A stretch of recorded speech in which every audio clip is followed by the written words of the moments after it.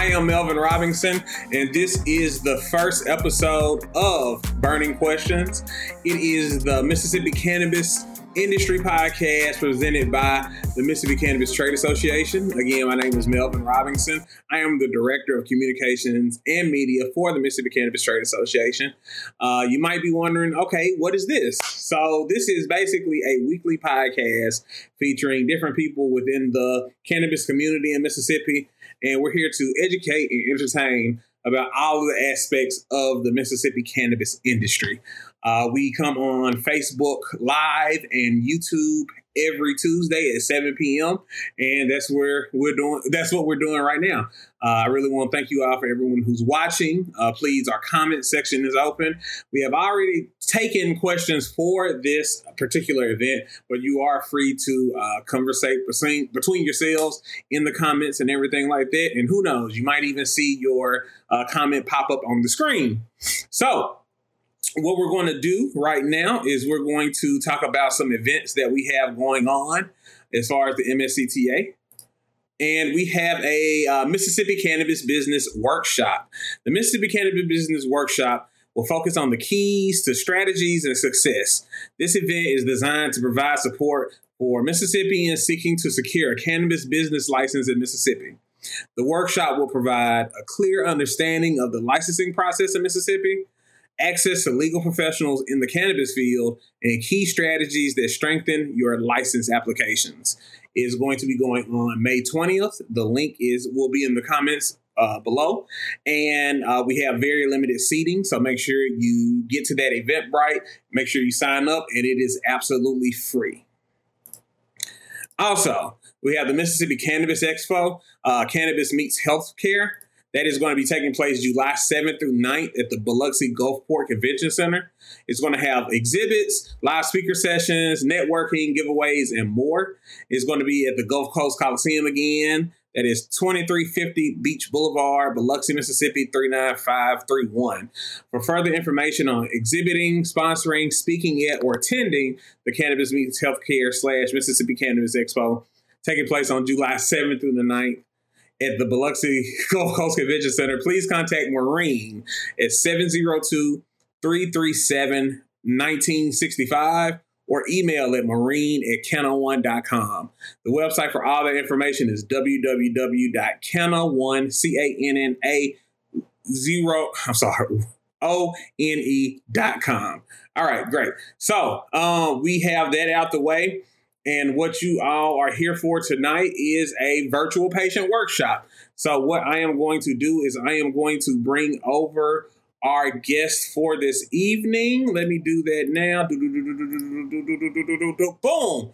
And there we are. There we are. So what I'm going to do, I have been talking for about 4 minutes straight. I am going to let these wonderful people come on and tell you who they are and what they do. So please go ahead. Okay. Well, I am Angie Calhoun. I'm the founder and CEO of the Mississippi Cannabis Patients Alliance, and our association is a nonprofit, and we represent the patients of Mississippi. And so I'm really thankful to be here with you, Melvin, tonight, and to help inform our patients and people about how to get a medical cannabis card and what other questions they might have. And I've got Dr. Nathan McIntosh with me. Hey, Melvin, thanks for having us on.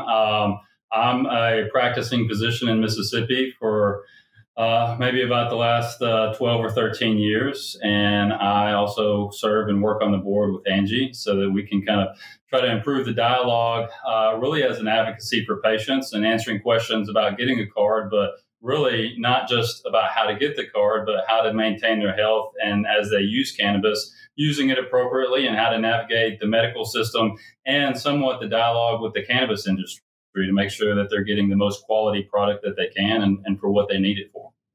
Well, Ms. Calhoun and Dr. McIntosh, thank you all for coming on. Angie, we have been in constant communication doing a lot of things. I met you at your announcement at the West End about the Cannabis Patient Alliance, and I was like, hey, she seems very serious about this, so I want to make sure I could support her in any way that I could. And, yeah, I'm just glad I could have you both on right now. Oh, it's our pleasure. Yeah. So, Ms. Calhoun, if you would, can you explain to people what exactly the Mississippi Cannabis Patient Alliance does. Yeah. And so, like I said, we are a nonprofit and we are there to represent the patients. We're there to help inform them about not only the rules and regulations, but the law, about do's and don'ts and of using medical cannabis. And so, we try to bridge the gap between, the physicians and then into the industry to make sure that the industry is producing safe, clean products for our patients, that they have ease of access to getting to their physicians and their medicine. And so if there are any, hoops and hurdles that patients might have to jump through, well, that's what we're here to help eliminate. And so we have like patient navigators who will actually work with patients to help get them through, the arduous task of getting a medical cannabis card, where they should go, safe places, and, and holding the industry accountable to make sure that they are producing safe, clean products for our patients. That's wonderful. That is wonderful. I really love all the advocacy that has been going on, since the initial 65 vote until now. And I'm really happy to see people coming together in the state, making sure that we have a very strong and robust program. Dr. McIntosh, if you don't mind me asking, how did you decide that you wanted to become a provider for patients? Well, I think it really centered around more about just the advocacy for access. And so my background has always been in emergency medicine. That's what I did my training in. And so I guess at a core, it's always been about making sure people that may not have another place to go, or even if they do, that it's still always a resource. And so that's kind of what emergency departments are.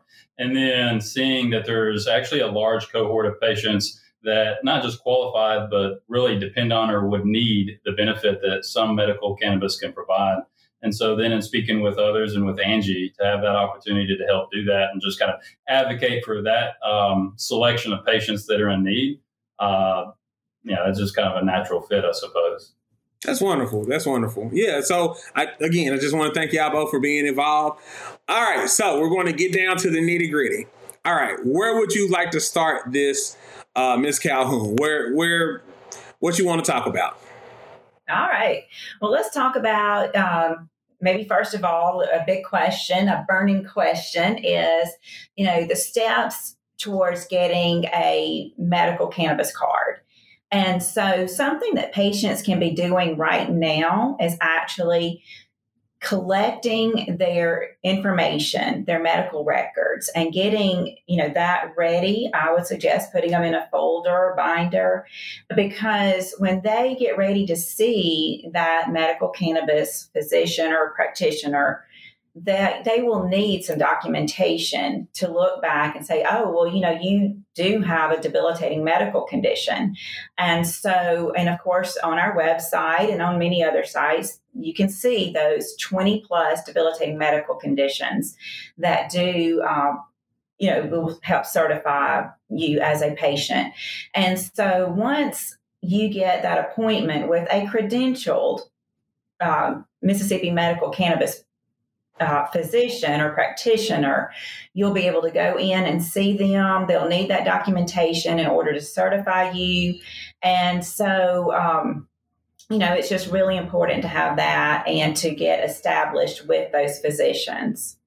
And I'm looking here and I'm just going to go over the qualifying conditions. The Mississippi Medical Cannabis Act allows patients who have a qualifying debilitating medical condition to be certified by a MDOH credentialed medical cannabis practitioner. And those are cancer, Parkinson's disease, Huntington's disease, muscular dystrophy, glaucoma, spastic quadriplegia. I am not a doctor, so please do not take my pronunciation is correct, but we do have them on the screen right here. HIV, AIDS, hepatitis, ALS, Crohn's disease, colitis, sickle cell anemia, Alzheimer's disease, dementia, post-traumatic stress syndrome, autism, pain refractory to appropriate opioid management, neuropathy, spinal cord disease, or the treatment of these conditions, a chronic, terminal, or debilitating disease or medical condition, or treatment that produces one or the more of the following. All right, so we have all of those there. Let me ask you a question, Dr. McIntosh. Do you see these regularly, these conditions?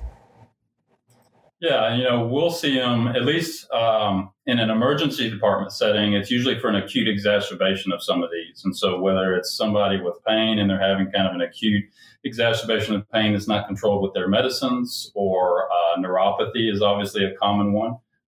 Things that are refractory to, we'll say, conventional medicines. And there are prescription medicines available for a lot of these conditions and for things like neuropathy, but still may not be quite the benefit. And obviously patients on chemo that are having just uncontrolled or intractable nausea and vomiting despite taking prescription medicines. And so we'll see those in the ER, and then they're obviously very commonly seen in our clinics throughout the state. So we have these 22 conditions. Are there any conditions, and this is another question for you, Dr. McIntosh, are there any conditions you would like to see added to this list? Yeah, I think that there probably are. I think the more appropriate thing would be to start here and then to start enrolling patients into research. And so you have a little bit more evidence-based medicine to support the current conditions, and then see where that goes to expand on. And I think the evidence will show there will probably be other conditions that can be added. I think from our standpoint in advocacy, it would be more providing that research and evidence that supports the conditions that are there, and then seeing what can be added after that. For sure. Okay, great. We have these conditions and everything like this. If someone decides, hey, I want to go, I got all my stuff and everything, I'm going to my doctor, what is something they can talk to their doctor about medical cannabis? What condition? Or, I think maybe just to generally answer that question first, as a physician, I would treat it as any condition and whatever the patient is pursuing, regardless, right? And so whether you have, you think you have hypertension and you're coming for blood pressure medicine, or heart disease or diabetes, if you think that you have a condition, or that you have a diagnosed condition that is a qualifying condition, I would be prepared to come to see a physician, and just like you would any other physician or family practitioner or specialist that you see, and just be able to provide a history of your condition, especially if you have any kind of medical documents or prior clinical notes from physicians that you've seen, or test results. Those are all be very important for this physician that the patient is going to see to, one, confirm that they have that diagnosis or qualifying condition. And then two, to look through the treatments that they've had and see what's been successful or unsuccessful, to see if cannabis is the right answer for them. And so just because they have a qualifying condition, I think any physician is going to still weigh what they think is best for that patient. And that'll be a discussion that would be between the patient and the physician. And so I would personally, and I think, for most physicians, they would want to see any kind of medical history, subjective and objective, that the patient can provide, so they can kind of come together with a treatment plan, if it is cannabis or not. Okay, great. All right, so right here, I have a Q&A from your site, Ms. Calhoun. You can see this, correct? Yes, I can. Okay, great. So getting your registry ID card, and we're just going to look at the FAQ that you have here. A lot of people are asking, where would you get your registry ID card from? And that would be from the Department of Health and everything. All right. And we do want to note that they made it very clear that all applications will be online. There will not be any paper applications. And so we do want to just point that out. All right, so no paper applications, but it will be online. So they're going to be online at the Mississippi Department of Health's medical marijuana site, because I know they do have a site that's strictly for their medical marijuana department. Mm-hmm. That's right. Okay, great. All right. So They'll begin issuing registry ID cards as early as June the 3rd, 2022. And this is for all of the products that you could purchase under the Mississippi Medical Cannabis Act. All right.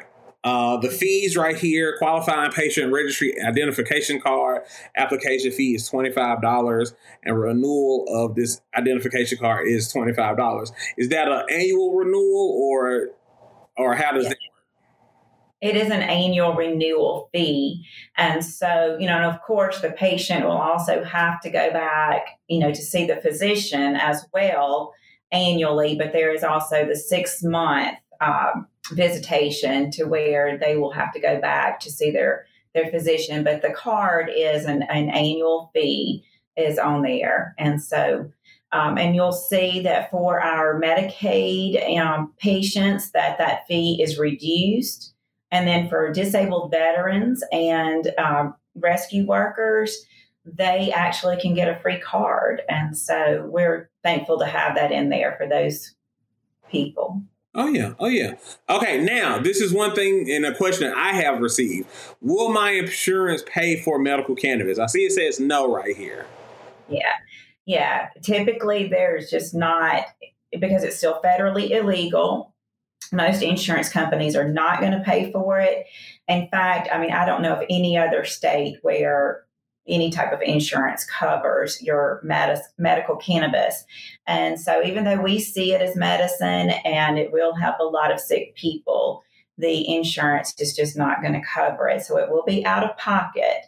However, there are some efficacy-driven discount incentives that could come about and that you can partake in like a research study, and therefore then you could get a discount on your medicine. So we, really advocate for more and more research to be done so that we can get some real world data to prove the efficacy of medical cannabis for sick people. Okay. A couple more questions. Can I smoke or consume medical marijuana in public? Well, that's a big no. You're not supposed to consume or smoke in public, and it's that way in most states. So we're not unique in that. And so, it would always be, for me, I would suggest that, you do it in private. If it's smoking, you're going to need to do it, at home or somewhere that, there's not a non-smoking clause, to be addressed there. And so it's also so very important to make sure that, patients don't get behind the wheel of a car or heavy equipment while they're impaired, because we would never want anybody to get hurt. And so we want to, just make sure that, because obviously if you're in public, you may be driving, and that's a big no-no. Okay. And one big question that was a point of debate that I've seen online, can medical cannabis patient be administered medical marijuana while at school? Yes, they actually can, as long as they have a medical cannabis card. And, because if you think of a seizing patient, well, shouldn't they have the right to use their medical cannabis at school? But now that has to be administered through like the school nurse. It's not going to be just sitting out where, just anybody can go up and get it. And, it will be done in the right way. And so, I'm just thankful that the patients, our young patients, will still be able to get their medicine while at school. And it's very important. Oh, surely, yes. And can my employer fire me for being a patient under the MMCA? Yeah. Well, not necessarily for being a patient, but if you do test positive for marijuana, medical cannabis, then they could fire you. They could have a zero tolerance policy for it. So I would recommend that, you find out ahead of time what your company's policy is. And then also, just kind of instigate a conversation with them to see if they might be open to that use. I know there are several small companies that are taking a new approach and looking at it as like, I know this person is an excellent worker. So why wouldn't I want to give them the opportunity to be that great worker? And so, we could actually be putting a lot of sick people back to work if the employers will be open and receptive. And there again, of course, I would never want somebody totally impaired on the job. You've got to be able to work. But if you were to use it and let the THC high get over with and go to work and be able to function there, that would just be so tremendous to see the socioeconomic benefits of that. Oh yeah, for sure. And the bill definitely gives the employer the right to fire. Mm-hmm. And here I was reading about people between the ages of 18 and 25. Can you explain that about obtaining a medical card if you're under the age of 25? Mm-hmm. So, if you're under the age of 25, they have put in the bill a clause to where you would have to see a true doctor and then get another follow-up with a practitioner. And so, and that is to prevent, like a lot of our younger generation from potentially just, going out and, just trying to get cannabis for recreational purposes, which this is totally a medical program. And I just reiterate the importance of that it is truly medical. And so that is just to prevent some of our young people from taking advantage of the situation. Yeah, and you bring that up to make sure, the point is that this is a medical program. I remember the debate during Initiative 65, and then after Initiative 65 was struck down, doing the debate about the MCPA, and, you would hear things like, hey, an ounce of cannabis is as big as a loaf of bread and things like that. And, just kind of ridiculous stuff. But it is truly a medical program. And we really want to make sure people understand this is for people with these conditions that cannabis can help with, for sure. It certainly can. Yeah. So, Dr. McIntosh, I'm going to jump back to you really quickly.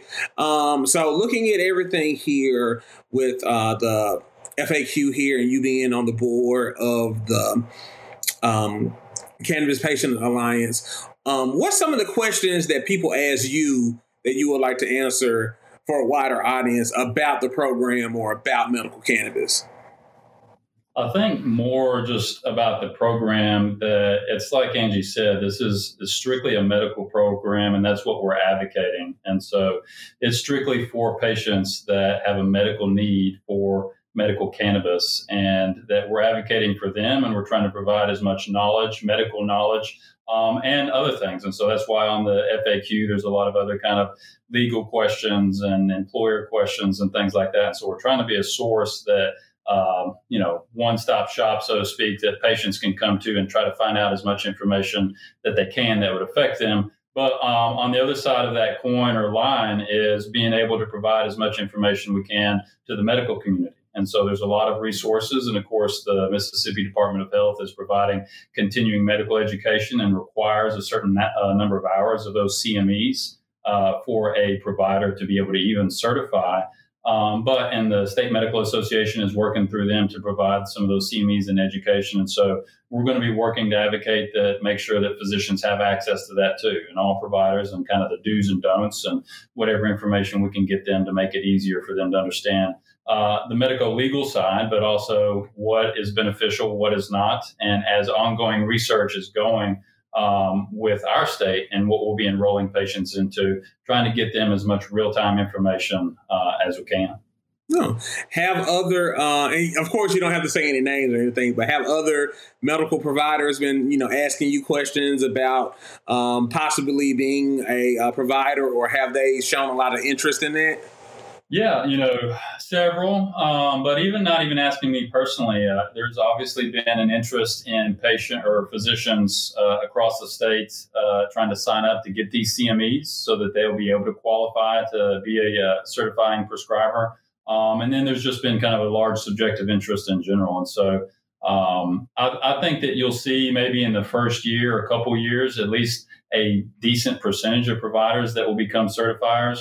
And I think as more true evidence comes out, you'll start to see more people in the medical community make kind of maybe a little bit more favorable decisions on how they feel about cannabis in certain conditions. Not all, but I think the research will help that. That's great. That is great. And Ms. Calhoun, you've been doing this great work with the Cannabis Patient Alliance and everything like this, but this is also personal for you, correct? Yeah, Melvin, it truly is.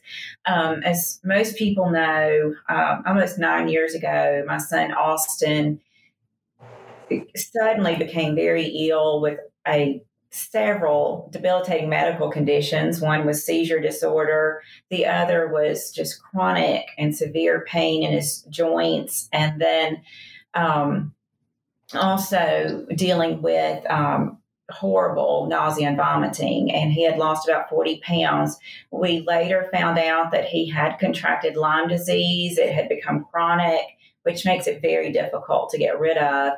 And so after he had seen over 22 doctors in about 18 months, and they had him on 17 pharmaceutical drugs to take every day, my husband and I just were very uncomfortable with that and felt that it was very unhealthy for our 17-year-old to be taking that many pharmaceutical drugs, some which had lifelong side effects.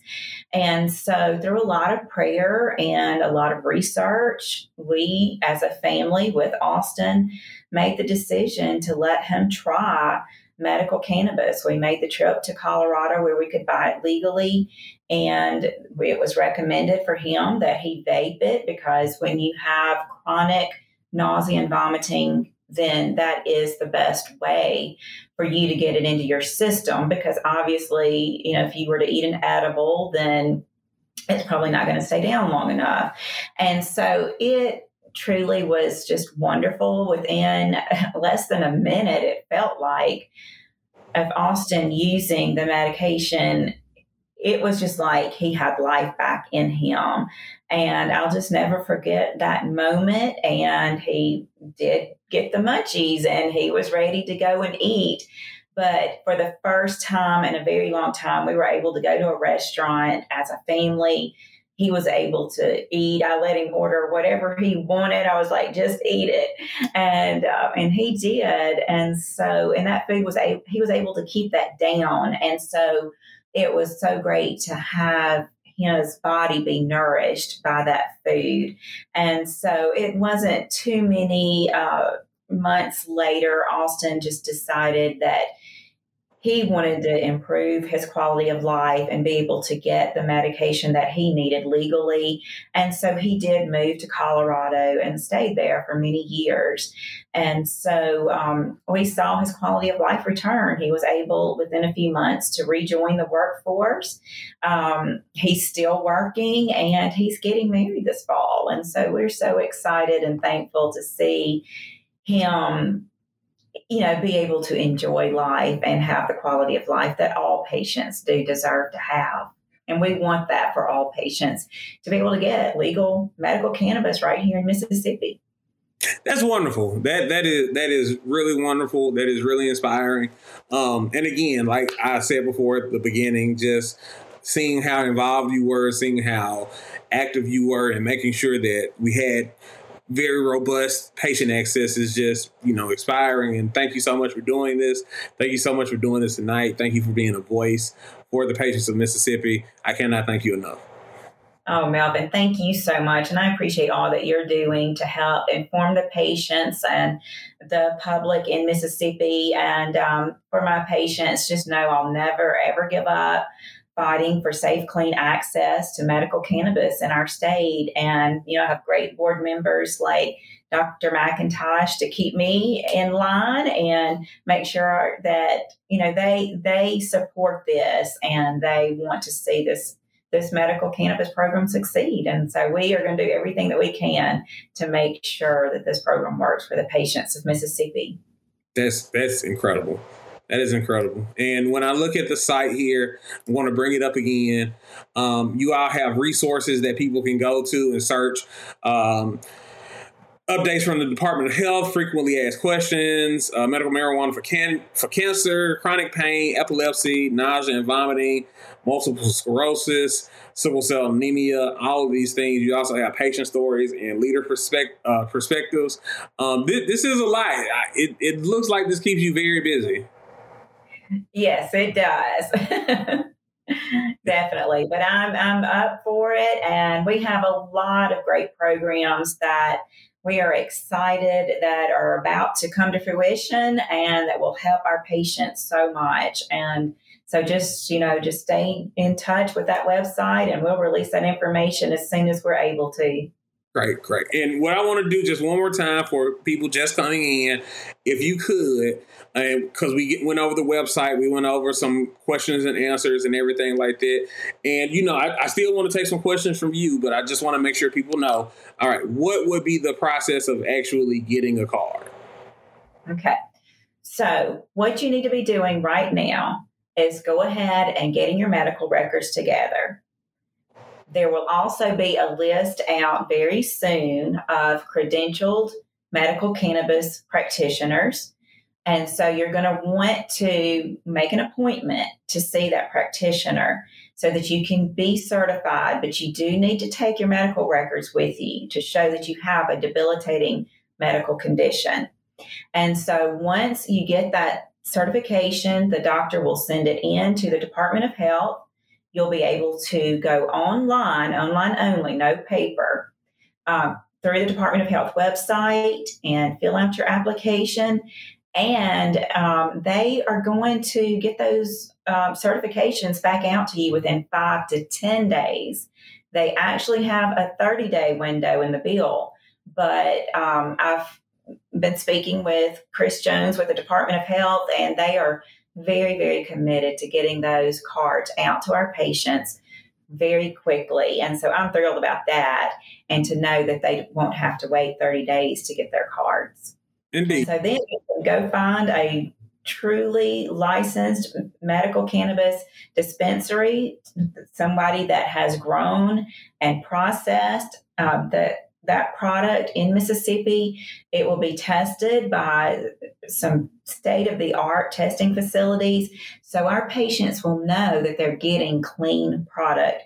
They will know how much THC and other cannabinoids that will be in those products and what terpenes and other things. So, those COAs will come with the product. And so the patient will know exactly what they're getting and will know that it's free of molds and pesticides and herbicides and other contaminants that could harm patients. We don't want to make sick people sicker. We want to make them healthy again. Indeed. And while we're here and we're going to be wrapping up soon, let's dispel some rumors and myths you've heard, because I know you've heard plenty, and we talked about them before. But what's some things you've heard you just want to make sure you get cleared up?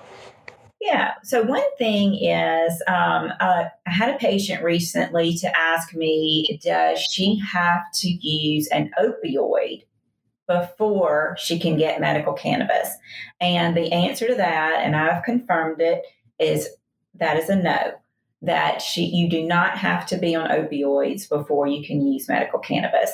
And so that, to me would kind of sort of defeat, we don't want people to get addicted to opioids. So medical cannabis is a real medicine that will help people with that pain and not have some of the severe side effects that opioids have. So I'm thankful for that.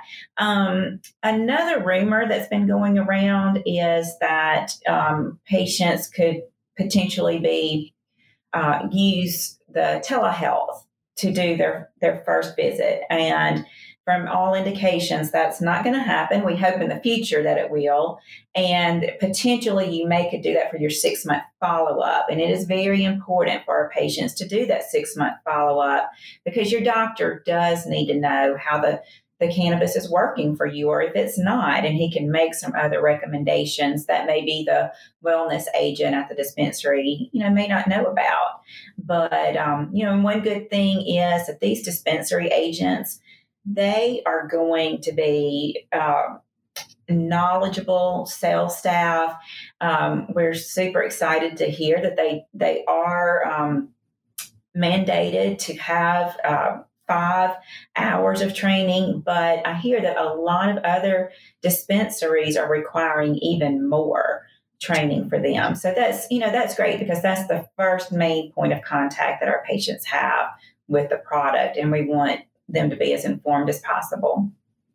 Oh yeah, you definitely want them to be informed as possible, to have as much information, because I know a lot of people, they might not understand or anything, but like you were saying, this is the first point of contact. So if you're coming in there not knowing anything, having someone that's very knowledgeable to be able to help you there really helps you out and make sure, hey, this does this helps with this. Make sure you do this. And I know you were talking about the edibles recently, and you were talking about, the way to go about that. And what did you say again? Oh, yeah.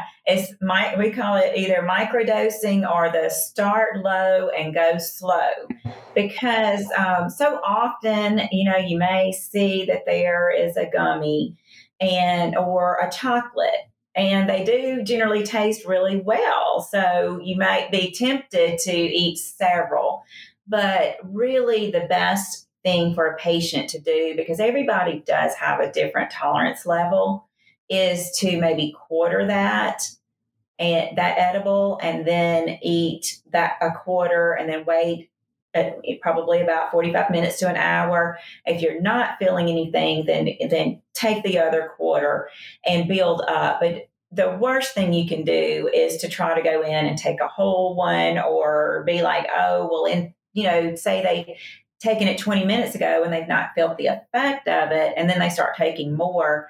Well, unfortunately, that could be where they go and see Dr. McIntosh, because they could, they're going to have some serious THC effects that would be rather scary. So we want patients to microdose, or do the, I think in the medical world, they use it a good bit, the start low, go slow. And I always have to think if I'm saying that the right way. Sure. Yeah. And I think that's important. I think where we may see some complications, that patients don't really follow that advice. And if they get too much THC, they're going to start having those effects that maybe you've seen kind of in the debate in the legislature, or, the medical community, of those side effects, right? Kind of these agitations and hallucinations, and kind of the vomiting and things like that, where patients do end up in the ER. And, that brings me back, I guess, to your question about the rumors. One of the ones that I've seen commonly is, oh, well, if I get my card, can I just go get it anywhere, meaning off the street?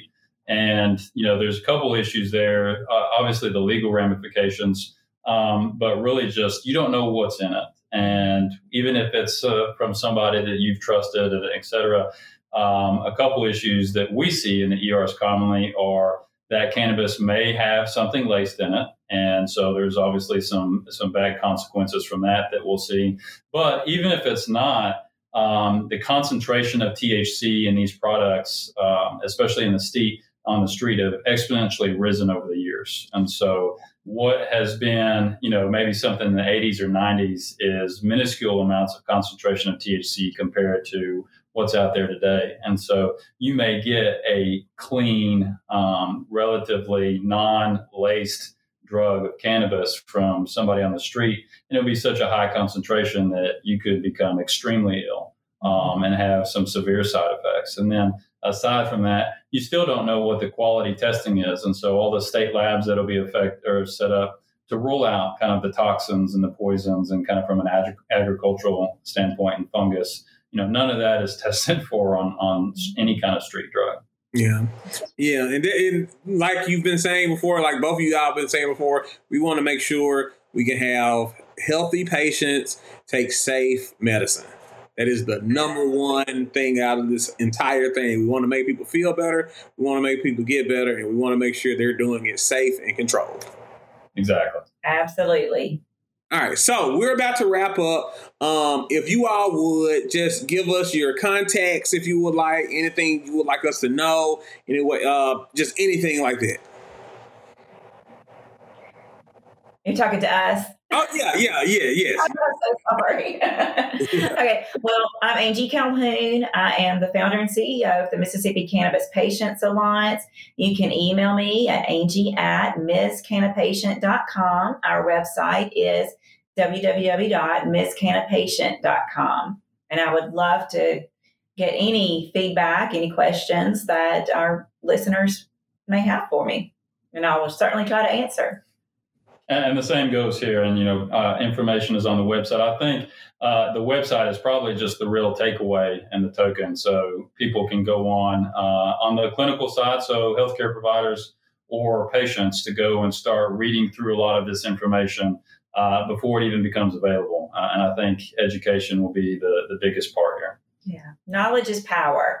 And if I would just encourage everybody to not only to go to our website, but to research, period, about medical cannabis and the benefits of it. But there can be some side effects. There are some other medication interactions that could happen. And so we just want to have, a program that is very informative to not only to the public, but especially to our patients so that they can have quality of life through medical cannabis. That's wonderful. Thank you all for coming on. I'm really glad we could provide this information to people, something they could digest, just can watch it. I'm going to make sure we get this on our YouTube page. I'm going to make sure we clip everything. So if you all need to just, hey, here you go. It's explained right here and everything like that. And I just want to thank you all for coming on again. Thank you for having us, Melvin. You're the best. Thank you, Melvin. We appreciate you being a resource to people. So thank you for that. No problem. I just want to see Mississippi win. Well, we are going to see it through. Oh, yeah. All right. So this has been this episode of Burning Questions. Thank you all for watching. You can subscribe to this on YouTube. All you have to do is click on our YouTube link on our profile. Also on our Facebook Live, we'll be doing dual live cast every Tuesday at 7 p.m. We are going to announce next week's guest very soon, but I think a lot of people will really like it. Thank you all in the comments that came in. Thank you all for watching and everything. Again, thank you to Dr. McIntosh and to Ms. Calhoun for coming on. And we will see you all next week. And remember, if you want to listen to this episode tomorrow, we will have this on all your favorite DSPs. So that is Spotify, that is Apple, that is Google Play, everything like that. All you have to do is search MSCTA. And again, this is the Burning Questions Podcast. Thank you all for watching. Y'all have a good night. Thank you. Good night. Thank you.